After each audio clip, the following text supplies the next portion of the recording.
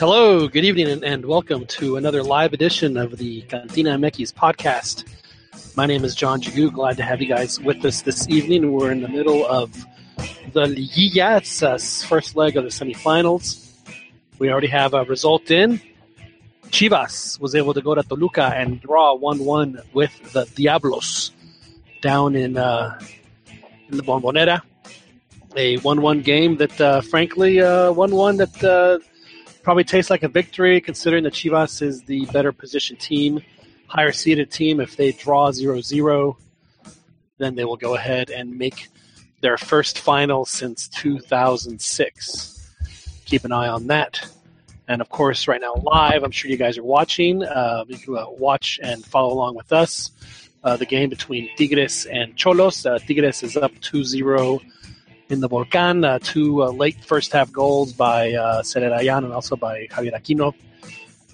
Not to mention the fact that Topo Valenzuela went out injured, has Tigres up 2-0 against their counterparts from Tijuana in the first leg of the Liga MX semifinals. My name is John Jagu.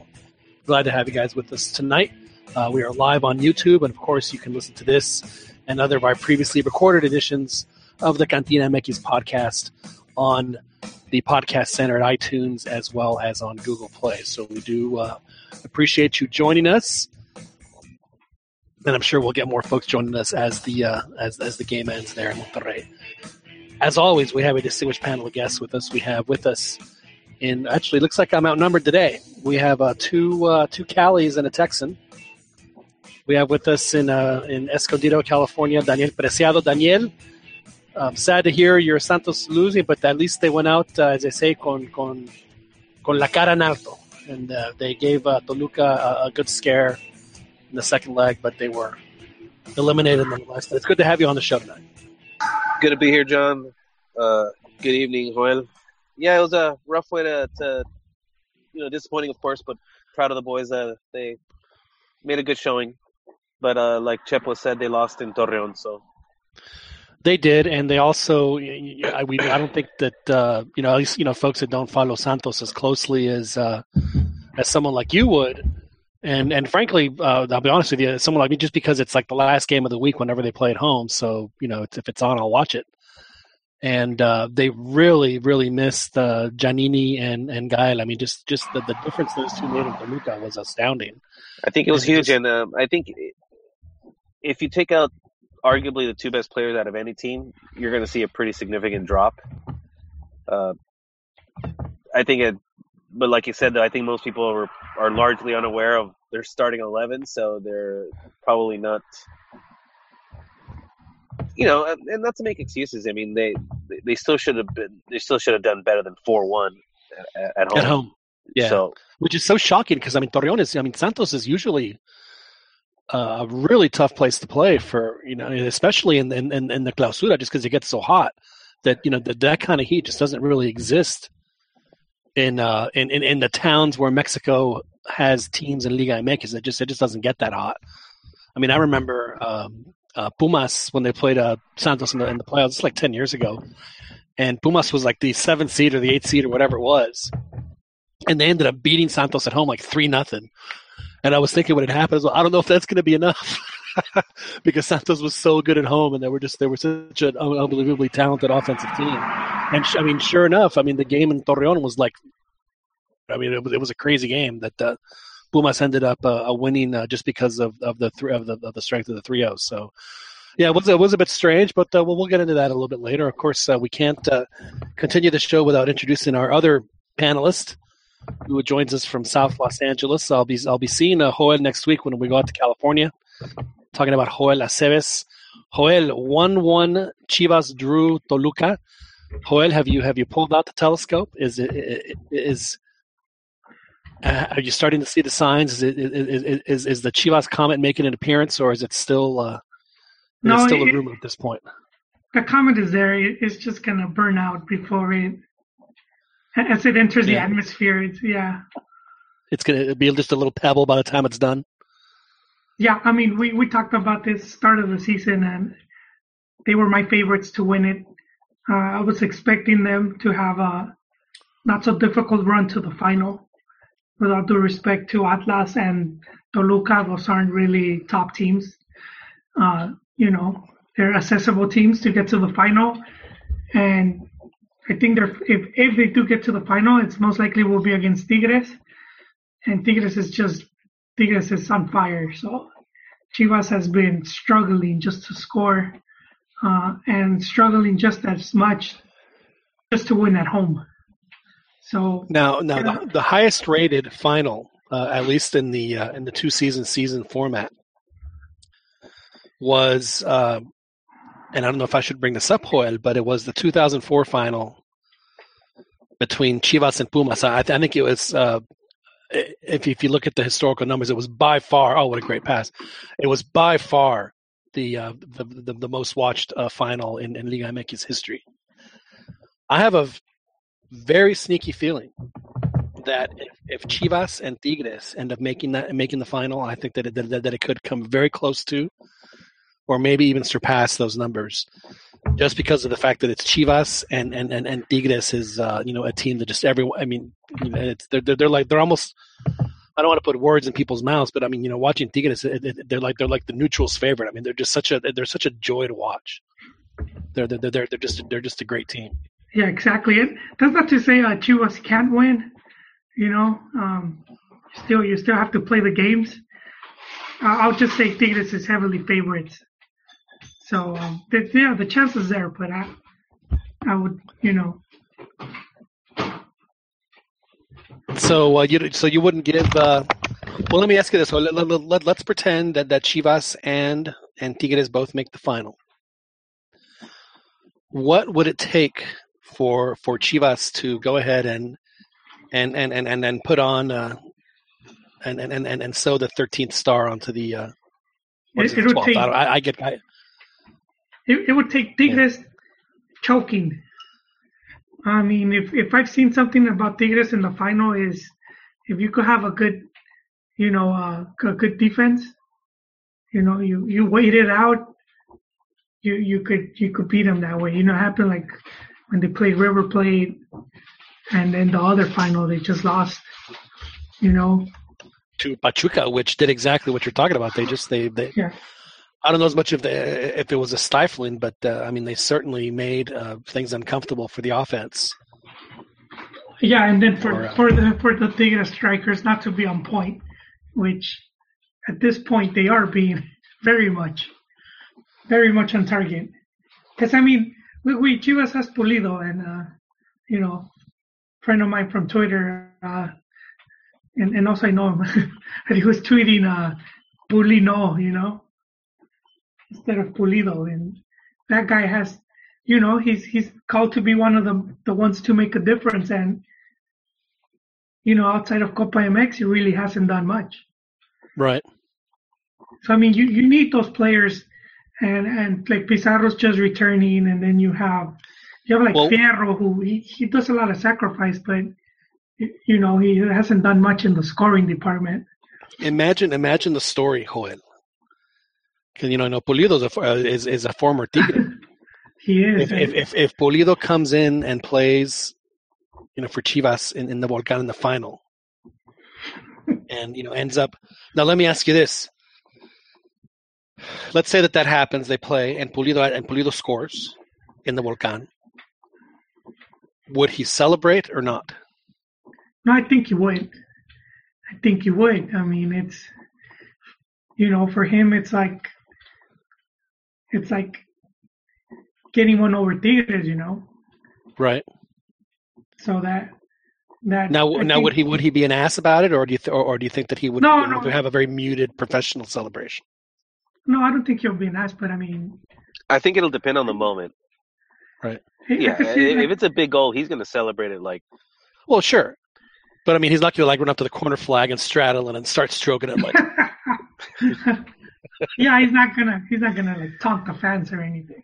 Right. Okay. All right. Well, let's. Maybe that could be something that could happen. John, what are the odds of Pulido just, scoring, elevating his game? Oh. Yeah, and scoring like a hat trick. Is it the same as him being kidnapped by a cartel and then freeing himself? They're probably both in the realm of unlikely. No, I'll tell you what is more likely for Pulido to post a picture of himself wearing a romper than him scoring a hat trick in the Volcan. Of course, now we have to, this is part of the CantinaMX show. That if he does get the hat trick, then I think we need to post a picture of you wearing a romper. No, I would probably get in honor of Pulido. Oh, you would get the Pulido haircut before you'd wear a romper. Huh? If I put a romper, I'm gonna look like the Penguin from Batman Returns.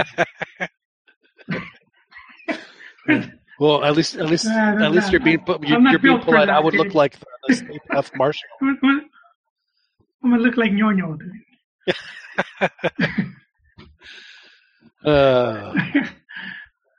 Yeah, no. That's funny. That's kind of how I stopped wearing soccer jerseys when they started making those skin tight.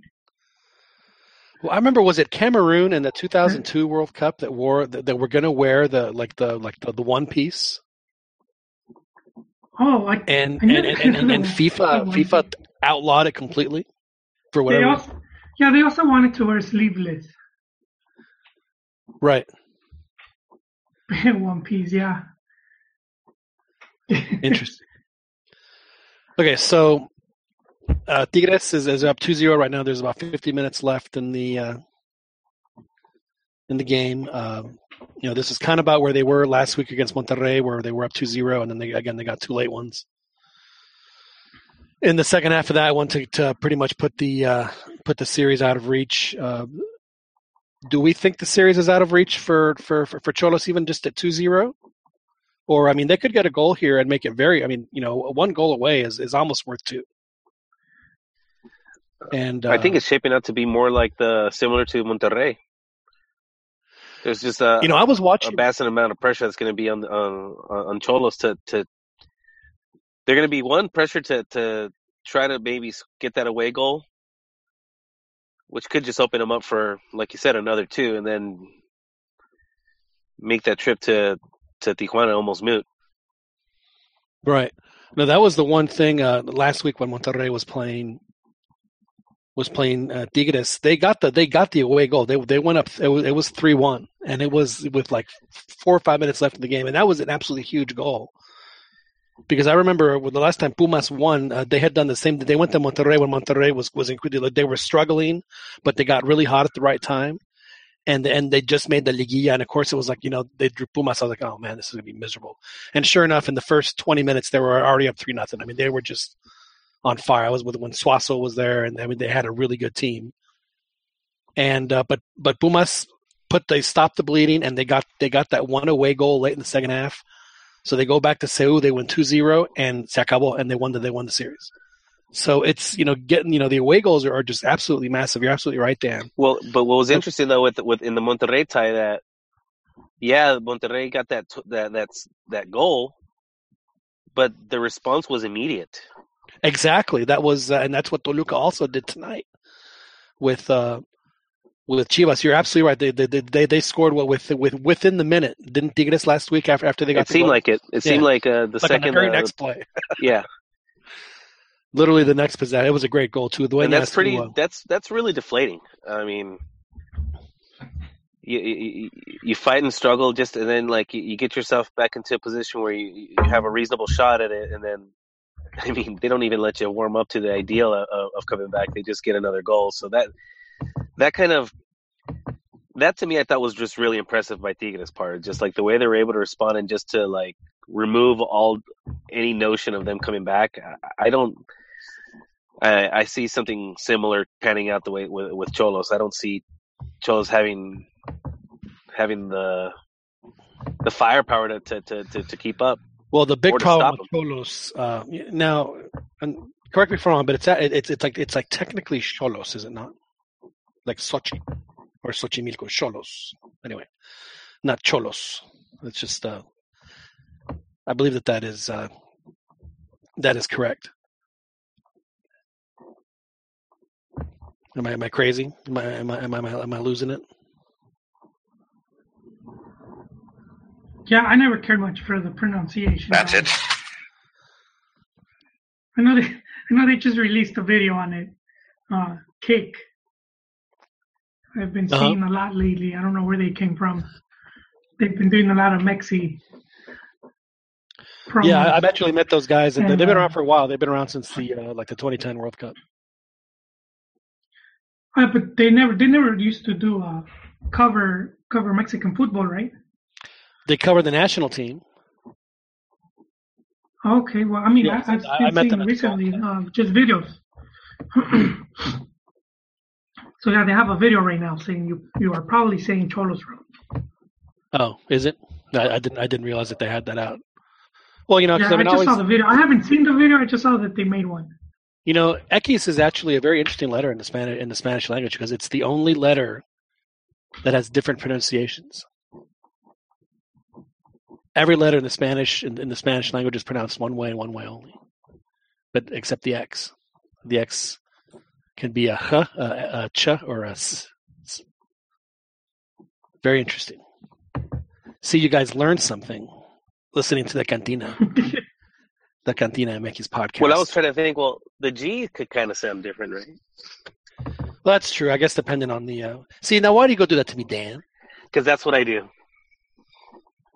No, you're absolutely right. So it would be the G and the X are the only ones because the G can either be a G or the H, depending on whether or not there is a vocal fuerte or vocal débil in front of it. Agua. Sorry. Right? Yeah. Anyways, I'm the last person to be giving Spanish lessons. Or gente. There you go. Yeah. Because E is a vocal débil. Isn't that right, Joel? Yeah, I don't know. I'm not too good at that. I skip Spanish.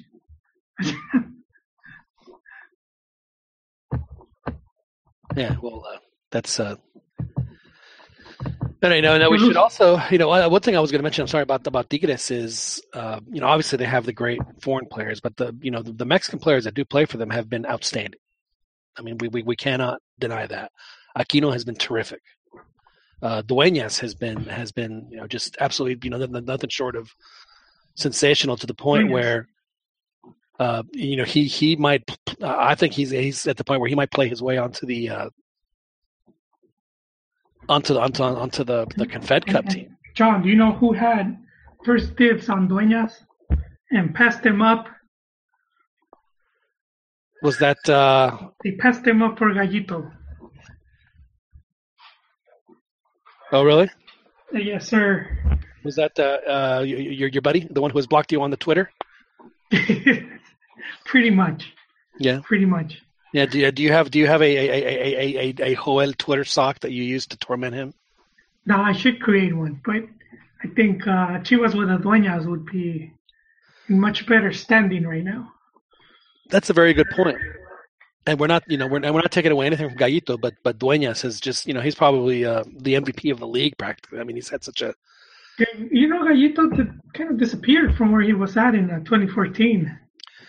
A lot of those Leon guys disappeared. Gallito did. I mean, Hulet was he was devastated. I mean, he was devastated.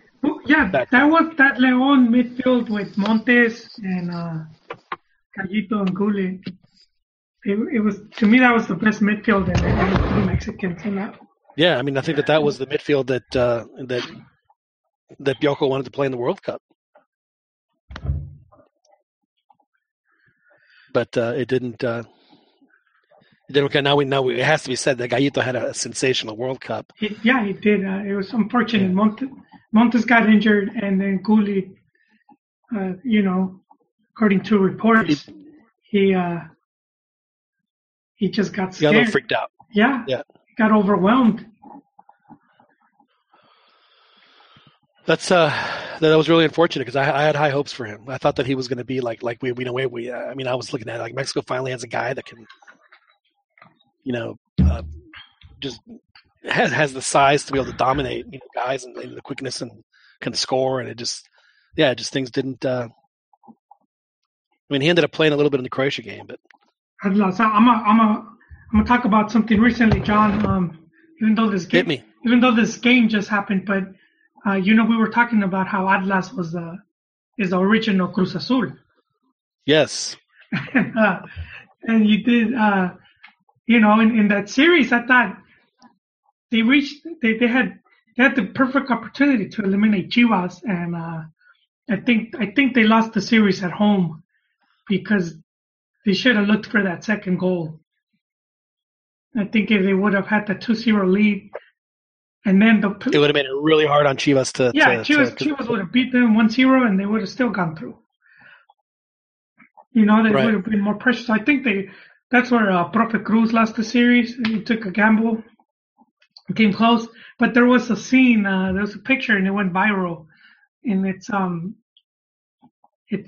Atlas fan crying, and this Chihuahua guy is hugging him, trying to comfort him. So if they started calling Atlas fans Chi Hermanos. Oh yeah, I did see that. So he's the Chi Hermano. The Chi Hermano, and for those that don't get the joke, it comes from Chivas' old anthem, and it used to say, "En todo Mexico hay un Chivo hermano." So they say, Chivas is so popular, you're about to find another fan. So it's a play on words of Chivo hermanos.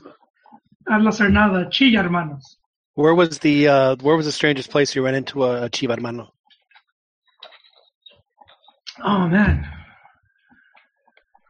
Strangest place, huh? I don't think it was a Chivo hermano, but I was in Asunción, Paraguay, and I was in a taxi, and the dude, I asked the dude, hey, I noticed all the taxis have a sticker or a thing you hang from the rear view mirror of their favorite club. Well, where's yours? And he's like, no, man, I live in the wrong side of town. If I put mine, they'll break my window. He lived in the rival section of the town. Right. So he was asking me what team I went for, and I told him Guadalajara, and he was like, oh, you're a Chiva fan. And I was like, oh, snap. I was surprised he knew, like, the nickname. Wow. And I think a lot of it had to do with Chivas. It's obviously for... This was in Paraguay? Yeah, in Paraguay. So it's obviously from Libertadores, they got to play some big games and win big games. They beat Sao Paulo in Sao Paulo, playing a man down. They took out a Boca Juniors that... Don't they all get ESPN also? Yeah, but I mean, that's when you're more likely to see Chivas, Well, just when I went to Costa Rica, they were all very familiar with the Mexican teams in the Mexican League. Yeah, well, I mean, and Central America gets Liga MX. Yeah, so I wasn't sure if that's it's like that's the one not the place case. where Liga MX outside the U.S. that they actually export the league. And also for a while, if we think about it, for a while, like 80% of the Paraguay national team was in Mexico. Right. Yeah, right now it's the Chilean national team that's in Mexico. That is right now like the most popular girl right now, right? The current fad. Yeah. La más bella, yep. And yeah, it's been Ecuador, and we've had Colombianos, Chilenos. Is that 7-0, man? Well, we've had Chilenos before, because remember Carlos Reynoso and my boy Miguel Angel.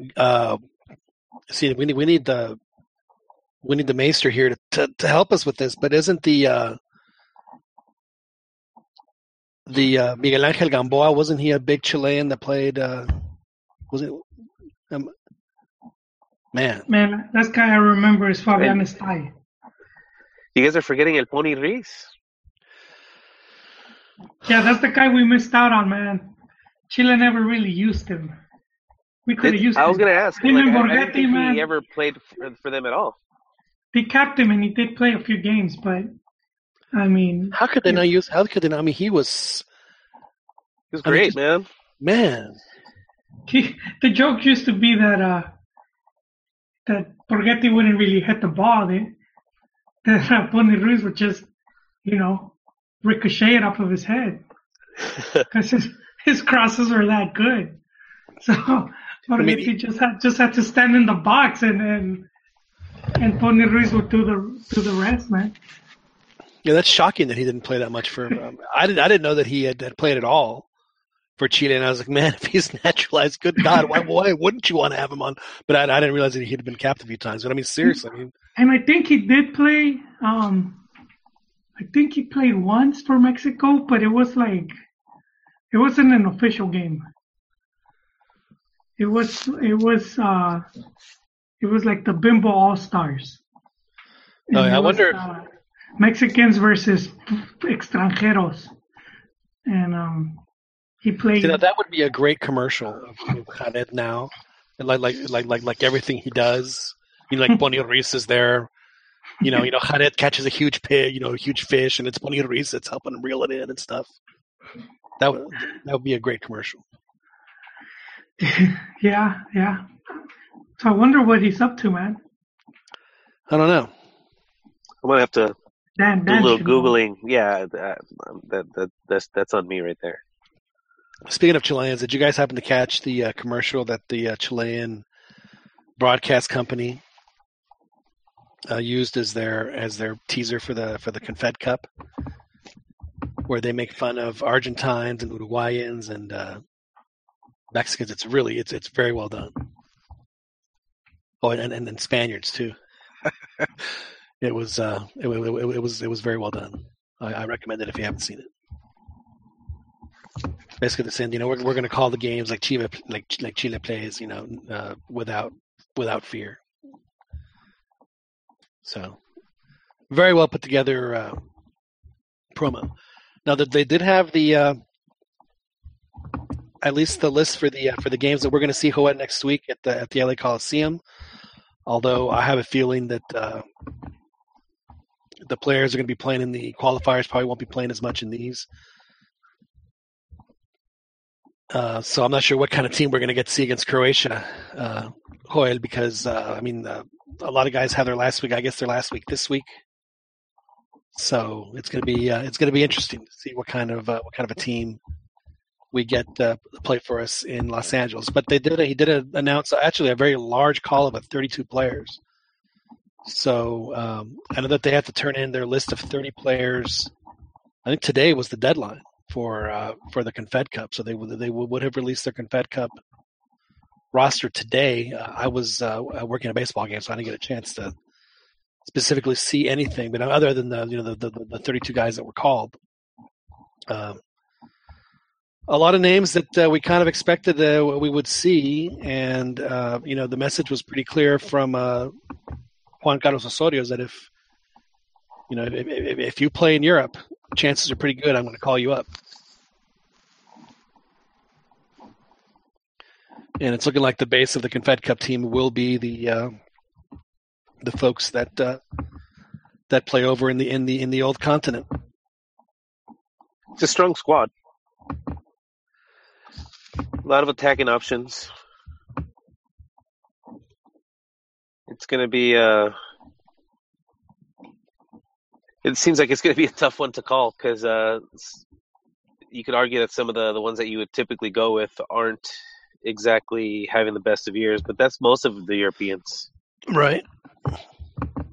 So, well, that's the thing is, it's just interesting to see how different countries are approaching the Confed Cup. I have absolutely 100% no problem with what Germany's doing because let's face it.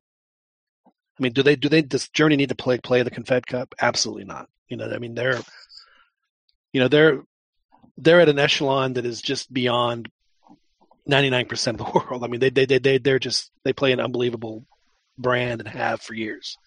They're clearly the best team in the world and have been for at least since the 1970s.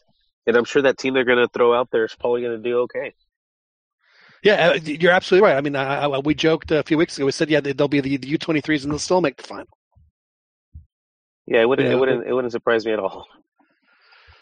But so I think it's telling, and it's not in a bad way, but it is. You can see the team, the one country that's actually done something and continues to do what they do, and then you have someone who hasn't done really anything and is trying to get to that point. So yeah, they have to go into this tournament thinking of it like it's a a really good opportunity, and it is, because I'll be surprised if everybody takes lesser squads.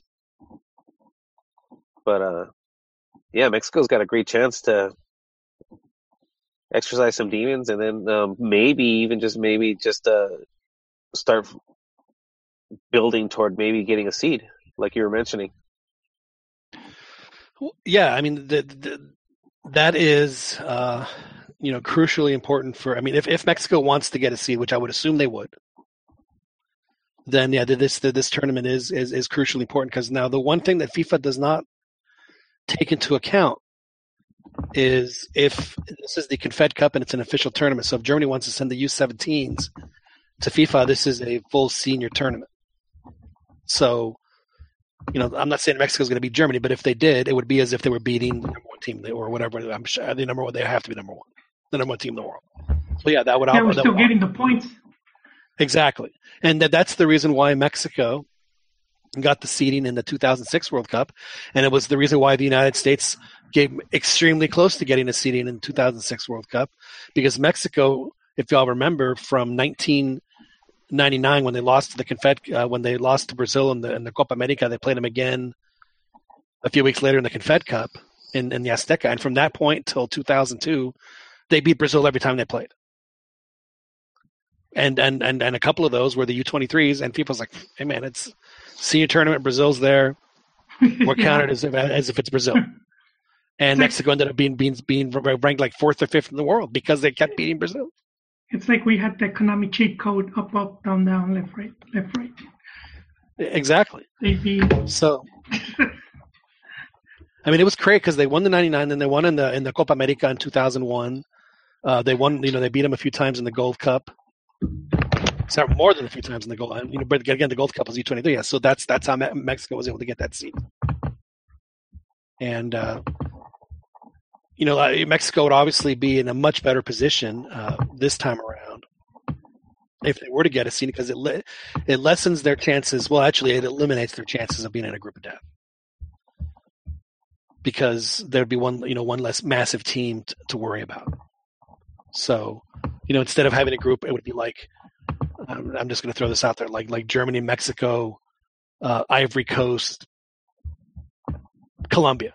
I mean, that could conceivably be a group in a World Cup. But if Mexico was a seed, that would never happen. So yeah, it would be absolutely 100% crucial if Mexico wants to get that seed to have a very successful Confed Cup. And Dan, you think that the team is strong enough, and the schedule, frankly, works in their favor, because they play Russia last, where unless if Russia goes bananas and beats both Portugal and, well, even so, regardless of unless if Mexico, either one lay an egg, the chances are really high that the Mexico-Russia game is basically a playing game for the semifinals. It's a quarterfinal game, and that's going to be the third game. So that is the schedule favors Mexico. Now, I'm not saying they're going to beat Russia, but at least they don't have to play Portugal. And they're going to have fresh legs. Yes, absolutely. You're absolutely right. So there is that positive, right? Mm-hmm.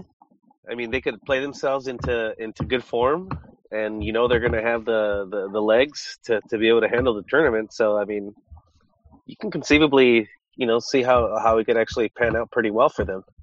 Right. Now, I'm gonna go ahead and I'm conceding a loss to Portugal, and it's only because and I'll call him what Chicharito calls him, Chris, is just, I mean, holy crap.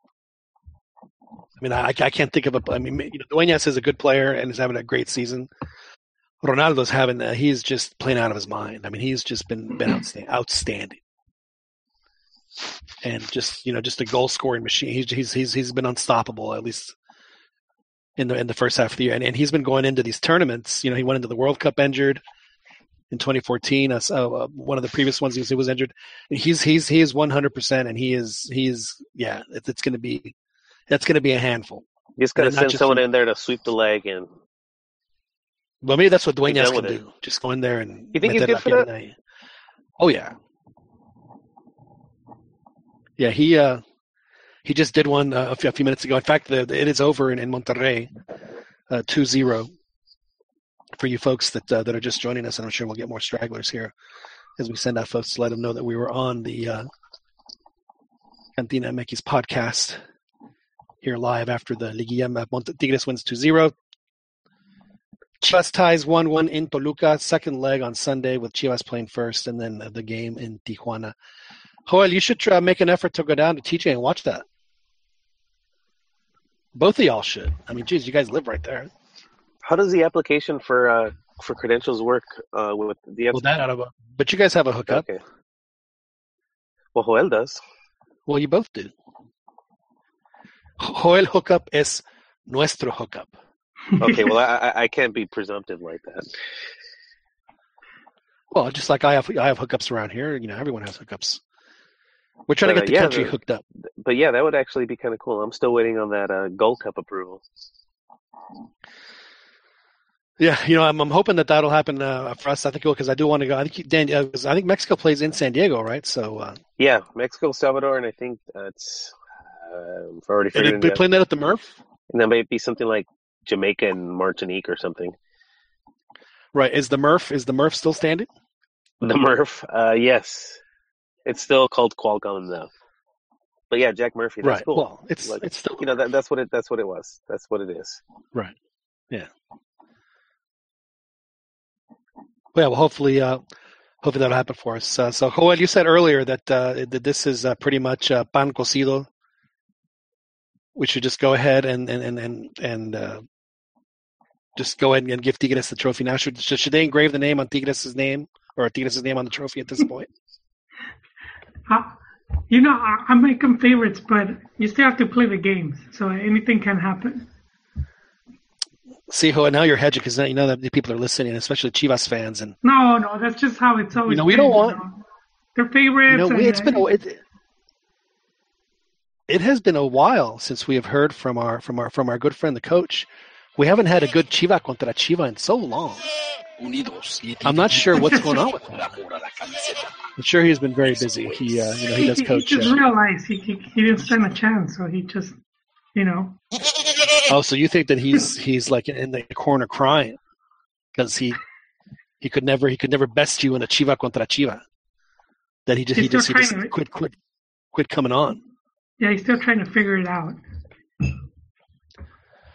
Will you give credit where credit is due? I always have, John. Always. Yeah. No, I mean. So what do we have in the? I'm not backtracking, but there's always a chance, you know.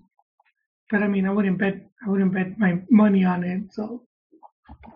What are we drinking this evening, boys? It is a CantinaMX podcast. I want to make sure that we have everyone's orders correct. Oh, well, it sounds like Joel's drinking out of a bucket. Yeah, no kidding. Excuse me. Sounds like. Yeah, what are we having, Joel? It's just water, dude. Yeah, we don't believe you, Joel. You drinking water out of a huge garrafón? Nah, I put water in a glass bottle. Do they do the garrafones in LA? Oh yeah. At the to go to the waterias to get filled up. Uh-huh. Oh yeah. Well, they have those everywhere. Even in Escondido. But the big glass ones Well, I'm just talking about the sparklets type of bottle. Oh no, I'm talking about the big glass garrafones that they have in Mexico that are heavy as hell and just ridiculous.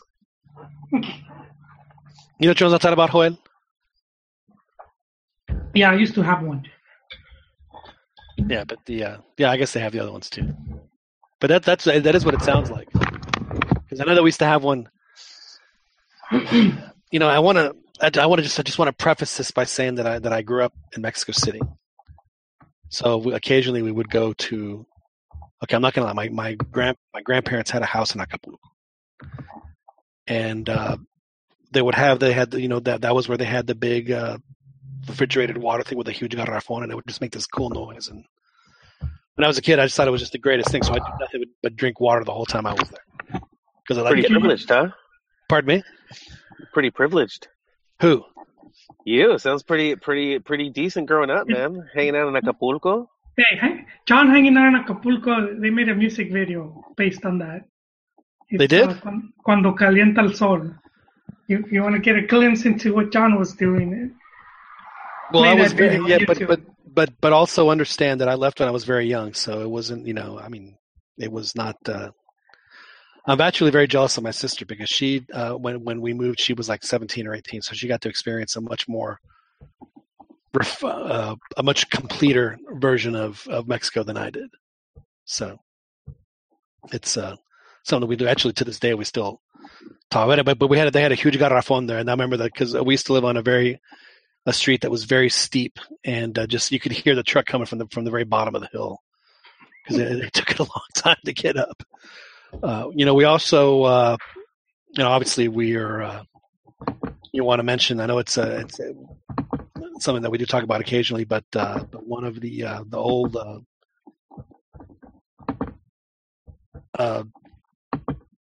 I guess one of the classic owners of Liga MX, who's no longer in the league, but had the Tecos team for a long time. The Leaño family lost their patriarch. Carlos Leaño did pass away this week. We do want to send our respects to the Leaño family who were in the league for a very long time.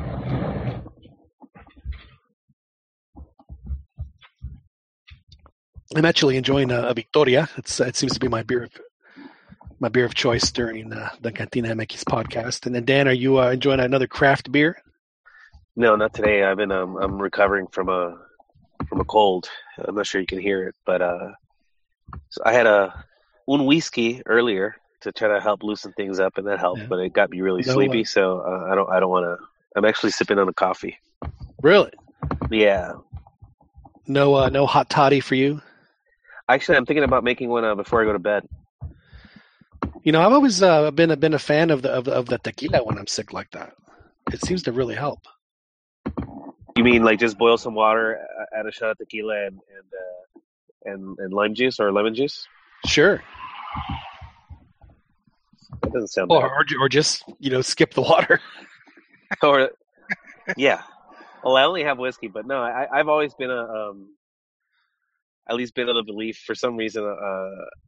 Like drink hard alcohol when you got a cold. For some reason, I don't know if it's just me BSing myself, but I feel like it helps. It's like let's kill whatever's in there. Well, it is medicinal, I just try to make my body inhospitable as possible to foreign like bodies. So I just pickle myself with alcohol. Right. So yeah, I'm doing better. Good. Well, we're glad to hear it. But no craft beer today, unfortunately. Well, we're wondering why you do have more of that deeper intoned radio voice. When I get real sick, I end up my voice gets much lower, and I wasn't really able to project the more like a smooth jazz kind of radio voice. Yeah, right now I got a decent amount of depth to my voice. So it masks some of the nasalness of it, but it's still there. I can still hear the nasally sound that comes out of my awful radio voice. But what are we gonna do? Right. I am pretty enough for TV, but we're not doing video. So what are you gonna do? Okay, so let me ask you all this. Okay, so we have 3 players for Tigres who've just been playing great. They're Mexican players. It's Dueñas, obviously Aquino, and then actually Hugo Ayala has been terrific too. Now, with the Confed Cup coming, would these guys, they've been back-to-back champions? Does that give them a leg up on other folks as far as competition to make the Confed Cup, even to start on the Confed Cup team, or are they just better players and it just doesn't matter whether or not Tigres won or not? I think it has no bearing. Sorry, go ahead, Juan. No, you were first. You were first, Ali. Yeah, dude, I don't think it matters much. What happens in the Liguilla at this point. The better players, I think, will play. And actually, let me preface that whatever formation he wants to go with, he's going to go with. I don't think their performance in these games are going to impact that decision too much. Okay, so you don't think it matters all that much? I mean, if No. I mean, they've shown already their quality. So guys like Aquino and Dueñas, I mean, I wouldn't want to play them any less if they didn't win the championship. Right. Joel, would you prefer to have a base of players like that, or you think that John, you know the answer, John. We've talked about this.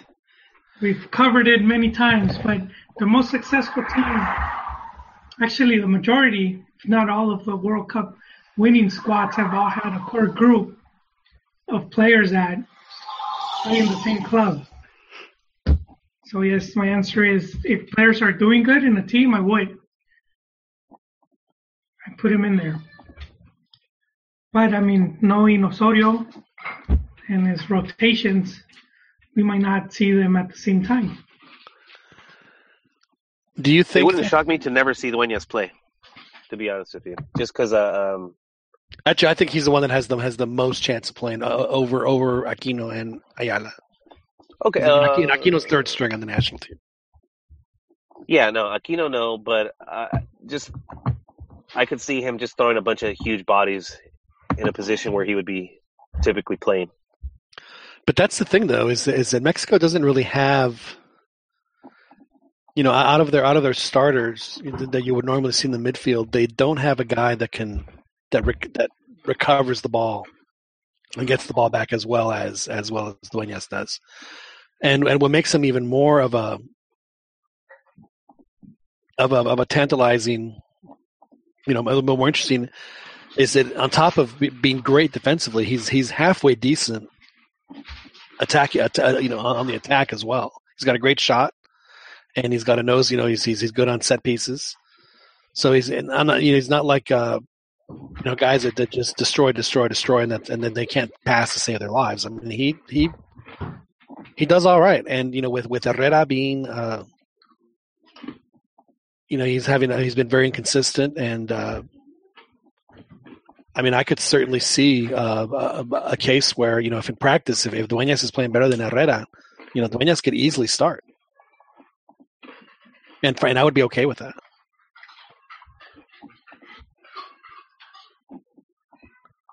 So those, we'll see. Now, obviously, we're not going to see Dueñas in the game next week because he'll still be playing the final. We would assume. So we won't get to see him next week in Los Angeles. So, Joel, who is actually going to play for Mexico next week in Los Angeles? Because, I mean, we got guys that are just coming back from Europe that probably aren't going to play. I mean, are they going to be able to field enough guys? Joel, did we sign up for a Molero, Joel? Or is that what's going to happen to us? I think that was pretty obvious, John. It's the Mole tour, against Croatia and Ireland. Yeah, I don't know, man. I think it'll be a fun game regardless. Unless they start, cuidándose las piernas, which I wouldn't blame them. Sure. Now, did you get a chance to watch your Chivas, Joel, today? Yes, I did, sir, and they almost got away with it, too. Except Toluca tied 2 minutes after. But, yeah. It confirmed some of my fears. It was funny because I've been talking about how Chivas is a team that has a hard time winning at home, and Toluca they become the same. They haven't been able to win at home in 4 or 5 games now. So I think Chivas has that great advantage of finishing higher. They did finish higher. I'm guessing they did in the table. They did. They were third in the table. Yeah, third. Okay. Yeah, because I know Toluca was battling, in first place, and then towards the end of the season, they just had a massive drop.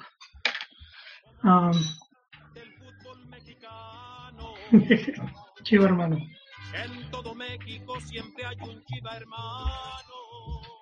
Be Chilla.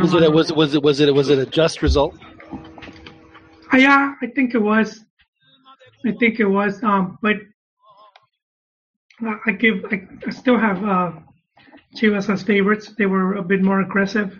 I'm going to ask you a question, Juan, and I hope you don't take this personally, but it seems like every time we talk to you about Chivas, you either give us the nail biter's response or the bedwetter's response when it comes to Chivas. So you said my worst fears were confirmed. It's and I have been about because the team having a hard time scoring and winning at home. I mean, I feel like what's going on with you and Chivas. You remember X-Men when I think it was the first one when Mystique came in and injected that nasty stuff into Cerebro, and when Professor X put the helmet on and he had a freak out and couldn't find people. I think that somebody has injected some sort of poisonous substance in the Chivas collective of your soul, and you're having a hard time getting rid of it. Hopefully, it'll happen for you soon. No, but it's something we've been seeing if following the games. Chivas won about 4 games without being able to score. In the run of play, I think they had like 1 goal, which came off a penalty. And then they had 2 goals, but they were both from penalties. They were both, so they've had a couple games, and then even this goal, it came up, the ball bounced off a defender, and they even lost to Cruz Azul, which, I mean, let's face it, that's. So you could see that how much stronger they could be, but they're just not playing as well as they should, and injuries is obviously plays into it, but like overall. They're still lacking more, more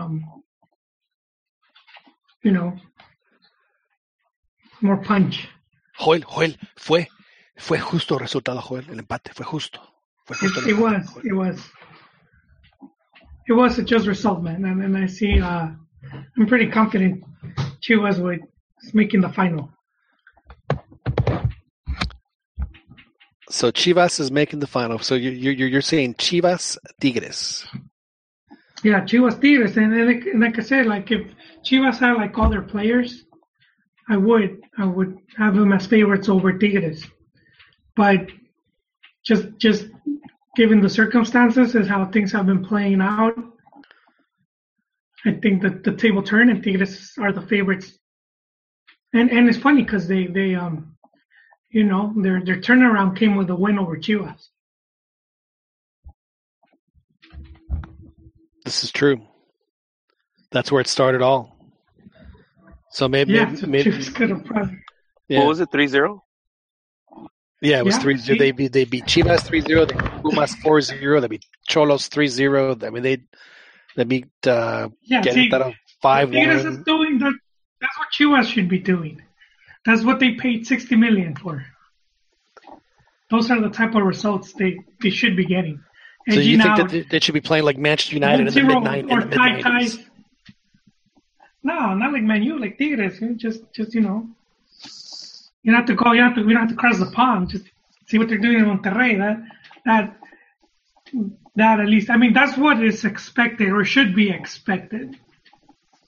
But I think with Chivas fans, we're very fair weathered. We're happy just to squeak by. Yeah, I don't know who are more fair weather, Chivas fans or America fans, because when America won their first title a few years ago, I had no idea how many Americanistas I had on my Facebook because they never talked about it. All of a sudden they win, and then, it was nonstop. It's like you got to be kidding me. You guys don't say anything about it. For 5 years, don't even talk about any game. Nothing, and all of a sudden. They win the title, and it's like, I've been Americanistas, when it's on and on and on. It's like, please. No, I'm very rational. I feel they're more demanding, but they're very rational with how they treated Pelaez. And I have to call out good friend Jonik, because he was blaming Pelaez for the transfers when it is known that Pepe Romano is in charge of that. So to me, it was interesting seeing how much Peláez was being attacked, despite how well their team has been, and it's just the other way around. We're just pretty fair weathered. We see like idols get sent through the back door. We see a bunch of stuff that the club treating unfairly, and no one seems to care. Like there was no protest over not going to Libertadores.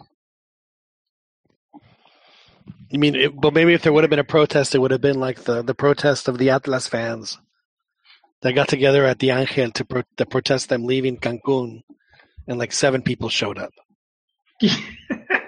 Yeah, but I mean, Chivas should just we're just lacking, man. We lack that passion. So I did see in the Twitter sphere that Pepe Romano is likely to go to. No, he's out. Oh, to another Necaxa. What a shock! What a shock! I was thinking Peláez. I guess Peláez is not going to, because they're not working together. Dude, no, he's not working for the company, man. He is done. Oh, well, I mean, for now, Yeah. So for now, that's why I do think he's going to go. I mean, I think it's the point where I think that the relationship is untenable and irreparable. Well, that was and that was the whole breakdown, because Romano started making more shots. Peláez wanted to stay with Nacho to the end. Imagine, I mean, if it got so bad for Peláez that he leaves knowing that Romano was going to go anyway to Necaxa, then it was bad. And you know who's at Necaxa, John? Who will be their coach? Well, Nacho. It's Nacho. It's the same people, man. Same people. And this is the interesting thing, because it was never too clear who brought Nacho to America, because Pepe Romano I think Pepe Romano was the guy that had taken Nacho to. Well, see, that's the thing is that Peláez would have never made that move. And then, but see, there's the thing. He's on record saying that he did not make that call. I mean, Peláez is a studious guy. I mean, and Nacho had done nothing to warrant getting that opportunity. I mean, I'm sorry, but to coach America, you have to be, if you haven't won anything, you have to be like a really special kind of guy that you can just tell is on this. He was setting up orange cones at Atlético de Madrid. Right. That's more than Baños, dude. That's more than Baños. Yeah, so they're gonna bring Jimmy Bath Salts in to run the team, and that's right. And Miguel Herrera is going to be the coach. But who's taking over bathrooms at the national team? They haven't quite. Well, they keep throwing Luis Miguel Salvador's name around. No, I think he threw his own name in. Oh, did he throw his name around? Yeah. Yeah, he put that name in that cup. Yeah. In the goblet. Was it his a close friend of his, Luis Manuel Santorana, that gave the information? Well, how would you feel about that? How would you feel about Luis Miguel Salvador? I don't know. I don't really know, because I don't really follow Monterrey. I don't really know what to say about he was the guy along with Vucetich that when they had their good run, they did well, but then Vucetich has one mediocre season and he fired him. So yeah, see that. I don't like that. Yeah, I have a major you can't fire a guy for one bad season after you had so much success in the city that they name a street after you. But I'm gonna tell you something, John, and I hope to the listeners. Well, hang on. All 3 of them. Do we need to mark down the time? Okay. No, this is something that we've seen. Anybody that has followed the tricolor long enough, it's that usually whenever the GM leaves, the coach follows soon after. Whoever brings in the coach, right. And Bathrooms was the one in charge of bringing in Osorio. Do you honestly believe that was his call? Yeah, I do. Really? At least he was at the forefront, so he's gonna he's gonna take the blame. That's just the way it's always been, you know. He announced it. He said he was in charge when they were doing all the when they were doing the scouting for a coach. Well, the only thing I remember Jimmy Badsalt's doing was when Osorio landed, he picked him up at the airport. Yeah, no, but you could go get articles when they announced it and everything. And I remember. I read the articles. It was he was the one saying how he met all the qualifications and all that. And it's always like when usually it's when there's a change in the FMF presidency and you see the coach leave soon after. They usually switch them out at the same time. So I could see something like that. I could see a switch up soon. Well, that's something that we need. I mean, again, it's already in motion. I mean, Osorio's on thin. I mean, he's after the 7-0. Your ice is going to be very thin. Yeah, they've just been waiting for a bad result to get rid of him. Exactly. All those records don't matter. And I said it before. With La Puente, he had a Confederations Cup, and that didn't save him. I would have given him a second cycle just on that alone. First ever FIFA trophy, and we booed him over. What is bad Gold Cup results? No, they tied like Trinidad and Tobago or something. It was ridiculous. Yeah, I mean, so in comparison, Osorio hasn't done anything. Well, I mean, to me, also, I mean, if Osorio, he has the two Confed Cup aside. Yes, Confed Cup's important. Yada yada yada. But the two games ahead of that, the one against Honduras and one against the U.S., both at the Azteca. They're playing Sunday against the U.S. the Azteca, and they put it at 7:30. I mean, seriously, why on earth wouldn't you play that game at noon? Well, I mean, our players aren't. Our Euroball players wouldn't hang it. Do you think the Azteca is noisier and better during the day or at night? No, it's better at day, but we don't have the players for that anymore. They'll be there for a week. They've did you see how well they did last time? They went to Cuernavaca for 3 days. Yeah, but I don't think it'll be the same. I don't think it'll be the same if we had like a Mexico-based squad. They don't. Yeah. Well, regardless, those two games are incredibly important, and I mean, again, there's like a point threshold that he has to get at. He has to get 4 for sure, which means he has to win one and at least tie the other. And if that doesn't happen, and if he has a 3-0 at the Gold Cup, the Confed Cup, he's gone. Yeah, well, in the Confed Cup, he's gonna be judged with how the team looks. Right. And that's something they've done all the time. If you're not entertaining enough, they'll get rid of you. And that was one of the reasons with La Puente, because he was and it also could be, as long as they meet and if they qualify for the World Cup, which they could do if they beat Honduras and have a chance to beat the States, if they win both games, they have. I mean, they should mathematically be qualified for the World Cup at that point. So that would obviously put them in a very good mood to play the Confed Cup, and then he can start experimenting.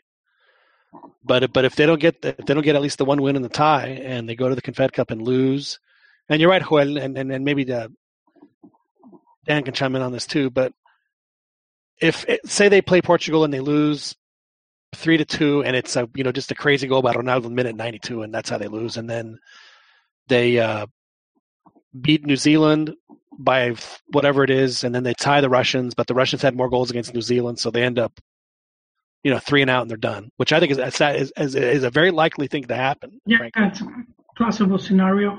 Yeah, very possible scenario. I'd say possible, not likely. And then they go home. I mean, that to me would be a respectable 3-0. Yeah. But if they lose to Portugal, barely squeak by New Zealand, and then lose to the Russians, then he comes back. He's halfway. especially if they don't do well in the 2 games previous. He might as well not return, John. I guess I'm guilty to have not been paying attention to Russia, but no. I guess the ignorant side of me is just saying we should be able to handle them. No, we should, but I mean they're playing at home, so that always makes a difference. Yeah. And especially in a tournament like that, and that's worth a half a goal, and then especially a team like Russia, that's probably like 3/4 of a goal. And a lot of times the ref is going to be on their side. The calls are more likely to go to their side. Yeah. So if that's the case, is Osorio would he be toast, and then the new guy comes in, and does he bring in Tuca or does he bring in Chepo? Oh man, no. I think it's a very valid question. If Chepo had taken Santos to semis, then maybe they could entertain that kind of talk. But no, man, Chepo's maybe next cycle. And I was telling this to John. Chepo's next cycle's fireman. I was saying this to it is, and I was saying this to John Arnold, eldegol.com, because they're just like 2 signings away from being contenders for Liga MX. 2 good signings, and Santos going to be fighting the Campeonato next season. We should talk about Santos. I think they're going to be serious contenders. No, but you need those 2 good players. I mean, I don't know if they have the money to attract. Well, you have to remember, Joel, that Santos, they're not owned by Modelo anymore. It's just the family. True, but I mean they've been pretty good with their negotiating. They managed to bring in some good players so far without breaking the bank. So I mean, if they could pull it off again, then I could see it. Because I guess the romantic side of me is hoping that let's just keep this team. I could see maybe getting rid of Fuch, and if they could maybe pop. But what I'd rather see. Yeah, you just got Fuch. Why you want to get rid of? I'm saying I'd be okay with it if they wanted, because he really is one of the main players that I thought that disappointed. I mean, it's only been there 1 season, and not even 1 season. It's half a season. So, having said that, though, if his goal output could even improve, and if assuming that they kept him, but I'm actually hoping that they give Ronaldo a real legitimate shot to fight for a starting role in the team next season. And it's going to be interesting to see what he does in the World Cup, in the Under-20 World Cup. Because if he has a standout performance, then he's going to be forcing the hand almost. That's a very good point, and we also have to consider, Dan, that it's not just him. I mean, they have who's the number 7 on the U20 team that's like the water bug, real shifty. Antuna. So they have that kid, and then of course they have Sandoval. And I got to tell you, man, I mean, Sandoval is a player that I think that Santos could get some really, really, really good value for if they wanted to move him. Or obviously, if he plays, and he's gonna do really well for them. When I was looking at the game against Luca, I was like, yeah, this dude's gonna be at Club America in a couple of years' time for sure. Yeah. Hey, you guys could get Oribe, which it's rumored he's on his way out of Coapa. You guys land Oribe, that would be a good capture. Man, if they land Oribe and he can coach that kid, I would really, really, really think that. I mean, that would just be fantastic. That'd be really cool. Yeah. You know, then you give Furch to America. I think that's a fair trade. I don't think they want him.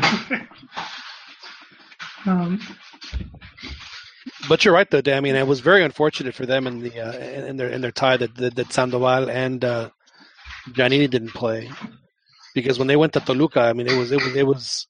Now I know that Toluca played the game at a whatever. They obviously did not have the intensity that Santos did. But I mean, it was very apparent that the addition of Giannini and Sandoval, if they would have played the first leg, would have. I'm not saying Toluca would have lost, but I don't think it would have been 4-1. I think it would have been a very different game.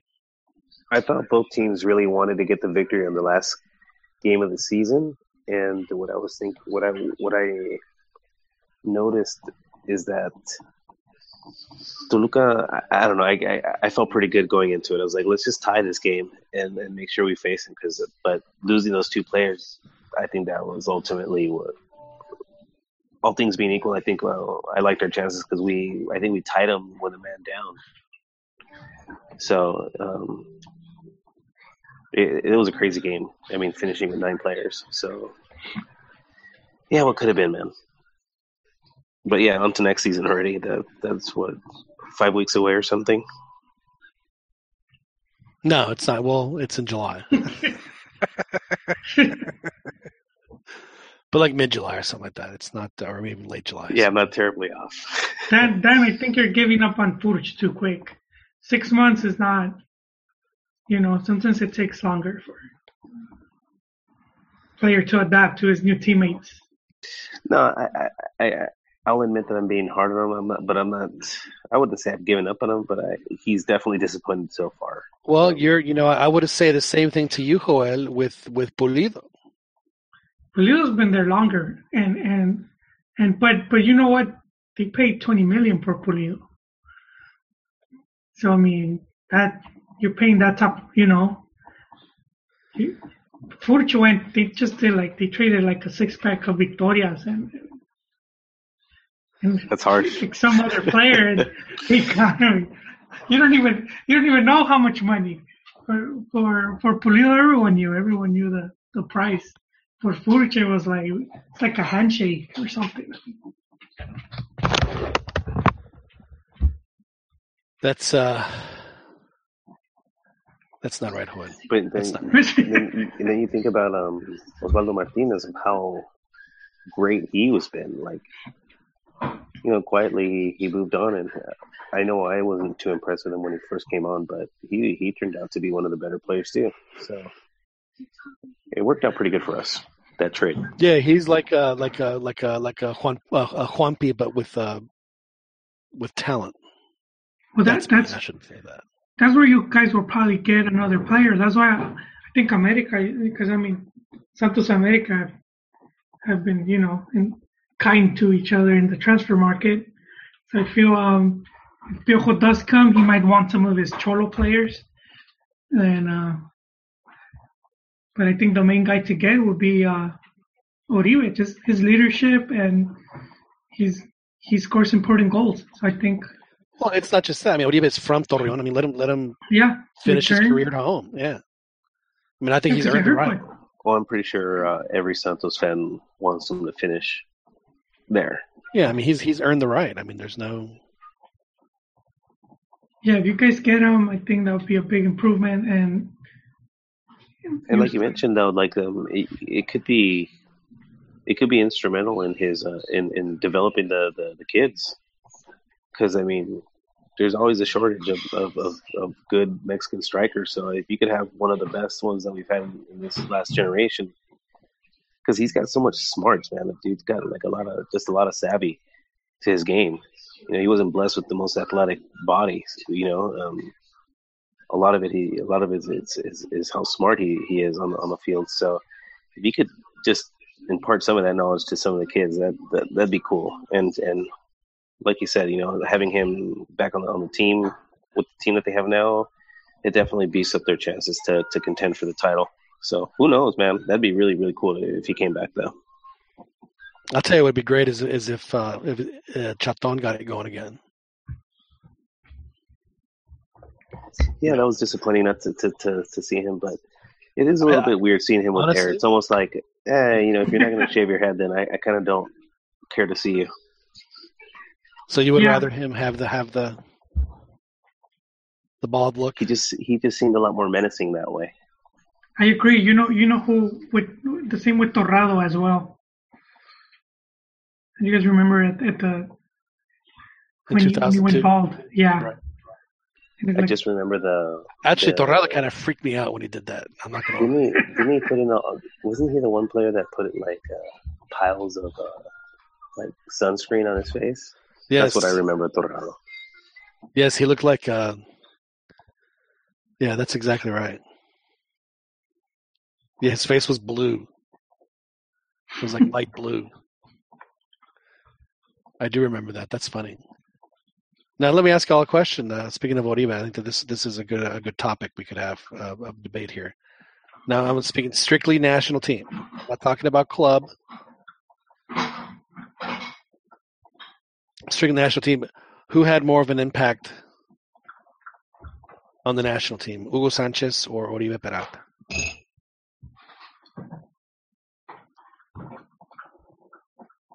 I'm gonna say Oribe because he helped win the Olympic gold medal.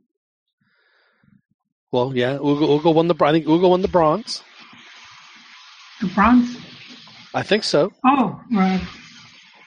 I think, or maybe they played for the bronze. Maybe they just played for the bronze in Montreal.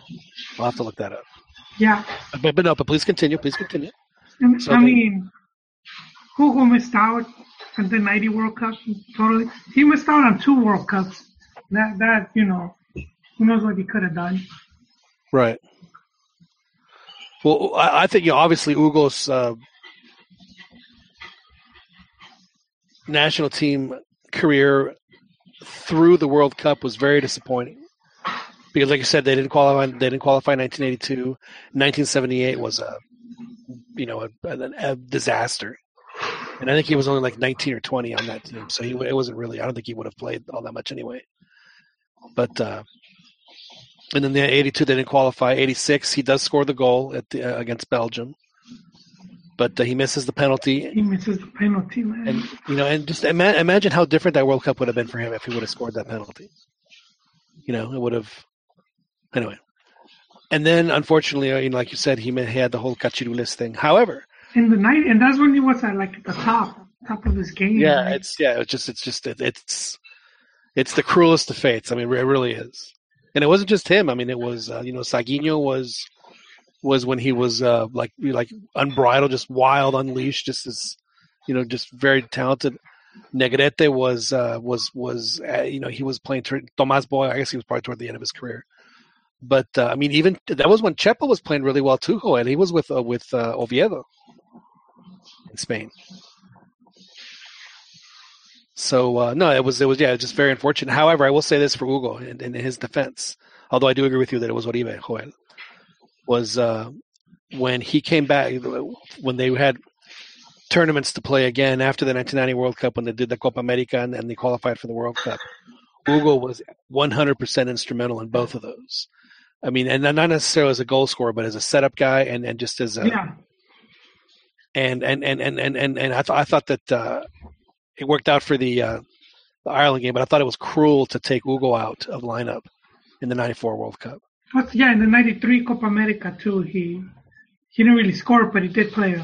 He did score. In getting, no, I'm saying not that many goals. Right, but he got a huge goal against Ecuador, and the fact that it was him made it 1,000 times. I mean, I remember I was at this place called the Uptown Sports Bar on the East Side here in Austin. It was back when the East Side was not what it is now. It was the Mexican part of town. Now it's the beards down to people's knees part of town. But he scored. I guess it was off a corner kick, and he scored. It was the first goal, or the second goal, but it was like bam, bam. It was in the semifinal against Ecuador, and it was in Ecuador.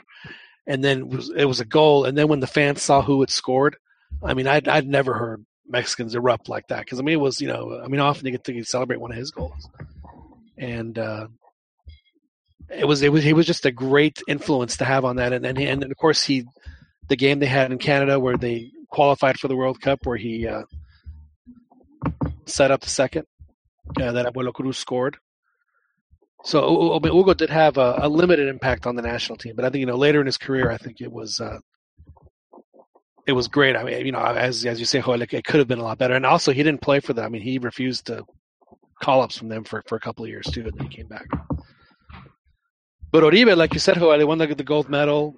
He had that 1 year from 2012 to 2013 where he just he won the gold medal for the Pan Am Games, and and obviously won the gold medal for the Olympics and was the leading scorer for the national team. He gets hurt, doesn't go to the Confed Cup. And when they needed him the most to qualify again, it was he scored a hat trick in New Zealand and 2 goals at the Aztecas. So he scored 5 goals against New Zealand in 2 games. I'm not saying that other folks were going to do that, but and then he did score a winning goal in the World Cup as Lulu did. So, but I would definitely give the edge to Woody. And he's not done yet. He still has a chance. I actually think he's with time. I think he's gone on Osorio's good side a little bit. I thought he was actually I thought he was slowly getting phased out, and I've actually been surprised that he's been calling him up and playing him as much as he has. So I think maybe it took Osorio a bit of time to warm up to El Hermoso. Right. So do you think he's going to go to the Confed Cup, or is he going to go to the Gold Cup? Confed Cup, I would send him there. But, yeah, we'll see. I would agree with you only because, for the Gold Cup, let somebody, whoever needs to prove, like Pulido, all right, buddy, you want to be the big shot in Mexico? Go. Here's a Gold Cup for you. Let's see what you can do. I don't think Pulido has any chance of going to Confederations. I'm not talking about Confed. I'm talking about Gold Cup. Give a young kid.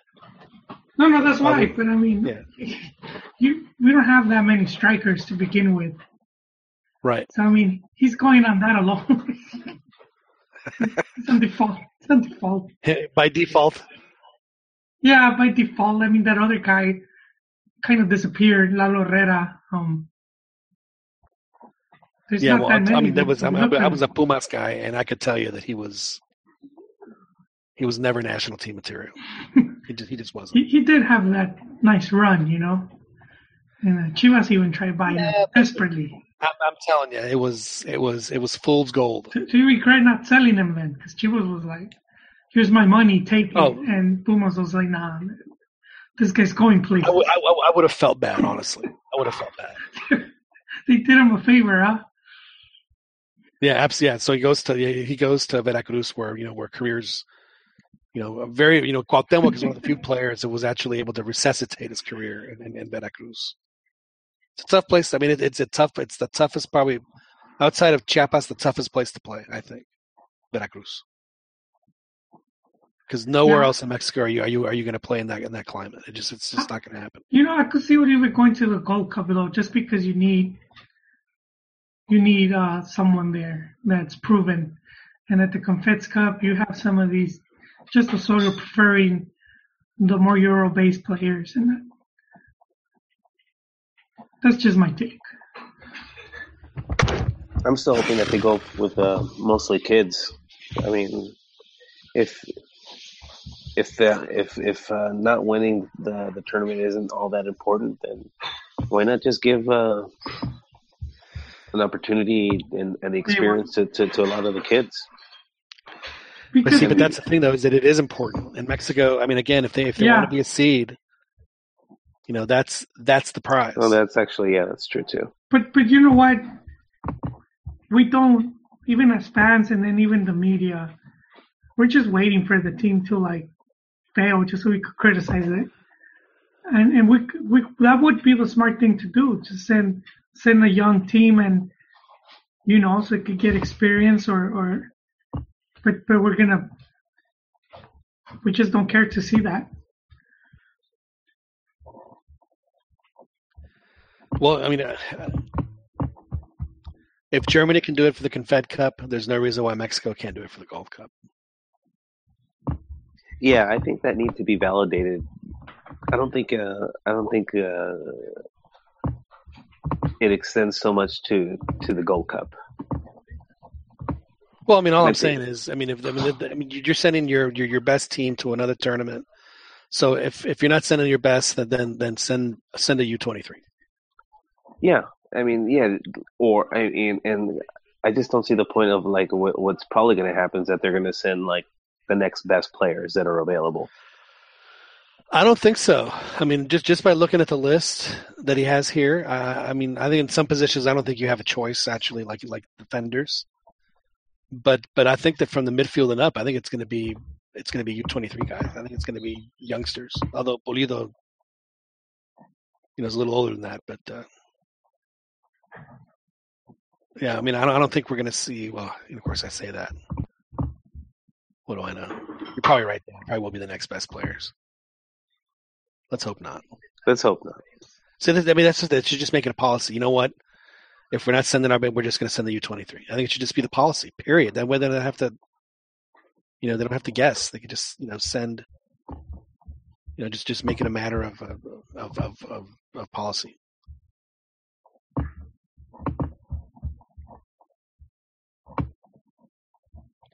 Anyway. So Dan, with your Santos, do you see them as being a team that we should keep an eye on for the next season? Without a doubt. They're definitely on the up. Unfortunately, my Pumas are on the down, although I think that one move they could make that I think would make a huge difference, I think, would be for them to get Moises. Oh, interesting. That'd be really cool. I think that he would. I think that it would be a good. Is that being talked about, or is that just something that you just thought about on your own? It was something that I just thought about because I figured if he's available, which I'm sure he would be, being that Chiapas is relegated, and they need a goalkeeper because the greatest goalkeeper in the history of organized sport is retiring. Was he forced to retire? You know what? Forced out. I don't know. It could be. It's going to be so weird not having any kind of Picolín power on the team for the first time. Or Verón. Verón's gone too. I mean, you're talking to, Martín said that Verón was the greatest foreigner to ever play for Pumas. And I have a really hard time arguing with him. And I saw Caviño play. I don't know if Martín saw Caviño play. But I mean, it's just the level of, as long as he played, I mean, his level never dropped until just very recently. I mean, he was as good a defender as there was in the entire. I mean, Pumas was one of the hardest teams to score on for 10 years because of him. So yeah, he's gone, and the two Picolines are gone. Oof, that's tough. And there's really nobody new that's. Is there any canteranos on the team that have been there a long time, or at least some kind of amount of time? Well, they got this kid Jaques who got a little playing time. He played against Gignac, and Gignac just took him to, I'll just say, school. But he's he you have to be thrown into the fire to see how you react. But then he got hurt, so then he was out for like 6 weeks, and he just barely started coming back. But I mean, he definitely has potential. It's what they have to rely on because they're just not going to buy that many guys, unfortunately. So we'll see how that turns out for them. Yeah, and they really, Pumas says they have to at least threaten to make the Liguilla both seasons. They have to have a seasons in the. See, this sucks, Dan. I had to look, and it's they have to get within between 20 and 25 points to not have to worry about the next season being in the drops. So next year is a huge year for Pumas in that regard. So it's kind of like the season that Santos had, this past one. Get enough points to get out of that mess, and then if you make the league, yeah, great. That's where Pumas is going to be. I didn't realize Pumas was falling that far down. Well, they had the two things to see, but I'm starting to figure out the whole math of this stuff. It's actually fascinating. So they had I'm impressed by how you seem to have it all sorted out. I mean, in advance. Yeah. Good for you. So they had a really good season a couple of years ago, but that season's going to fall off the books next year, so it's gone. It was 35 points, and those are almost unheard of in Liga.MX to have that many. Few teams have get more than 30 in a season. It happens. Doesn't happen very often. So that one's fallen off. And then they just had one that was 19. So that is a 16-point difference that they're going to be using in the coefficient. So that's why it's really dangerous for teams to have 3 seasons with numbers in the teens, like where they can't get to 20 points. If you have that, then you're going to be in the relegation mess for 2 to 3 years. That's why Atlas is in the mess they're in now, because they had a 29-point season and a 30-point season gone, and they're being replaced by like a 18-point season and a 17-point season. So the difference there is what, 26 points? That's massive. So they went from like 5th or 6th all the way down to 17th. So Atlas will be will be fighting relegation next year. And Santos is teetering. They're kind of like Pumas. They can't afford to have one of those bad seasons, which I don't think they will. I don't think Pumas will either. I hope. Gentlemen, we should wrap this up. It was another fine show. Predictions for Sunday. Joel, why don't you go first? I could see another draw for Chivas or a win by the minimum difference. They're advancing, and I could see. I think Cholos is going to give Tigres a run for their money, but that 2-goal lead is massive, and I see Tigres advancing as well. So we got the final that televisoras want. Maybe Chivas is kicking themselves for having, done that deal a bit too soon on the TV with their Chivas TV thing. That's right, because they're going back to Televisa Deportes next year. No, they're already at TVN. Oh, so they're already back with. Oh man. So yeah, I think that will be the final. So that's very possible. I believe what'll happen is your buddy Joel Alan Pulido is going to get a doblete, and they're going to win 2-0. And it's going to be bang bang. He's going to get it like within 15 minutes in the first half, and then they'll hold on and just play the counter, and they'll get close, but they won't get any more. But they'll win 2-0 comfortably. I do think that Tijuana is definitely going to score, but if Tigres playing the possession game is one thing, Tigres playing the counter, they're equally as dangerous. And I people forget how good a counter team they are, and I think that they're going to go do what they did against Toluca a few years ago, where they're just going to absorb, and just hit them in the second half with Aquino. They're going to bring in Damian Alvarez again, and it's going to be they'll take care of it. And you're right, it's going to be the dream final for Univision, because they'll get both legs, and they'll get them in prime time, and they'll get them in sweeps, and they couldn't ask for a better. It'll, at least in this country, I think the ratings will be massive. Yeah, for in this country, because I think that this might be the first final that attracts more than just the Mexican national or the and Chivas hasn't been in the final, so there's that hype train. They haven't been in the final since 2006. So yeah, 11 years. Do you think on some level that might creep into some of the players' minds? I don't think so, because you know why that?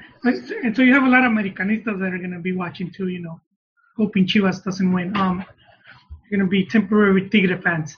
But then this Chivas squad is mostly foreigners. And by foreigners, I mean non-canteranos. The majority of the team came from other teams. Dan, what do you think is going to happen? Should I go ahead and just Dan? Are you going to issue a challenge? Or you're just going to give your prediction? No, I actually think I'm not gonna go on the limb or anything. I think Chivas is gonna go through, and I also think Tigres is gonna go through. I think I think the Tigres Xolos match is gonna be a lot better, actually, more entertaining. I figure it's probably gonna be high scoring. At least that's what I figure. But I wouldn't be shocked if Chivas actually got bounced. I don't think it'll happen, but it wouldn't surprise me.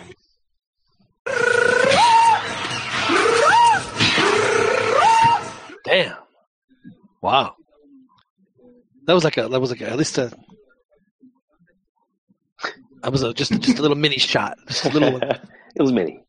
Yeah, just a quick jab to the kidneys. They just haven't convinced me, is what I'm saying. And as been stated, they're not exactly a complete team at the moment. So.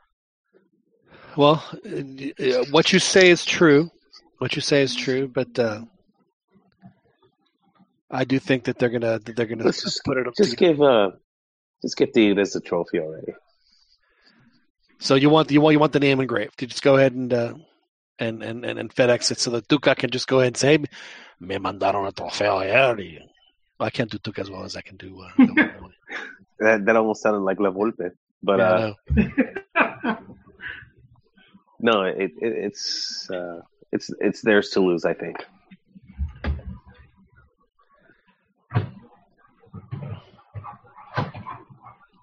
But we'll see, man. I mean, Liga MX is notorious for giving us random ass results. No estén buscando tres patas al pinche gato que no tiene. Exactly. Well, we'll see what happens. I mean, I think everyone seems to be in agreement. But it is Liga MX, so who knows? It'll be very entertaining. That's going to be Sunday. I almost feel like I shot it out Sunday night. Maybe we should do like a quick recap of Sunday's games on Sunday night, because they will certainly be interesting. Some we should keep in mind. Yeah. As we push through. Gentlemen, as always, it's been fun. It was a good show tonight. I really appreciate y'all putting up with us here on the CantinaMX podcast and letting us talk a little barroom conversation about the world of soccer, particularly Mexican soccer. So we do appreciate you guys joining us. Daniel Preciado, thank you very much for joining us. Thanks. Fun as always. Joel, thank you for joining us. Thank you, John. We'll see you next week, Joel. Next week, or hopefully this Sunday. Yes, that's true. Hopefully we'll see each other. We'll talk to each other on Sunday. Hopefully you'll be in a good mood, Joel. I want you to come on the show and just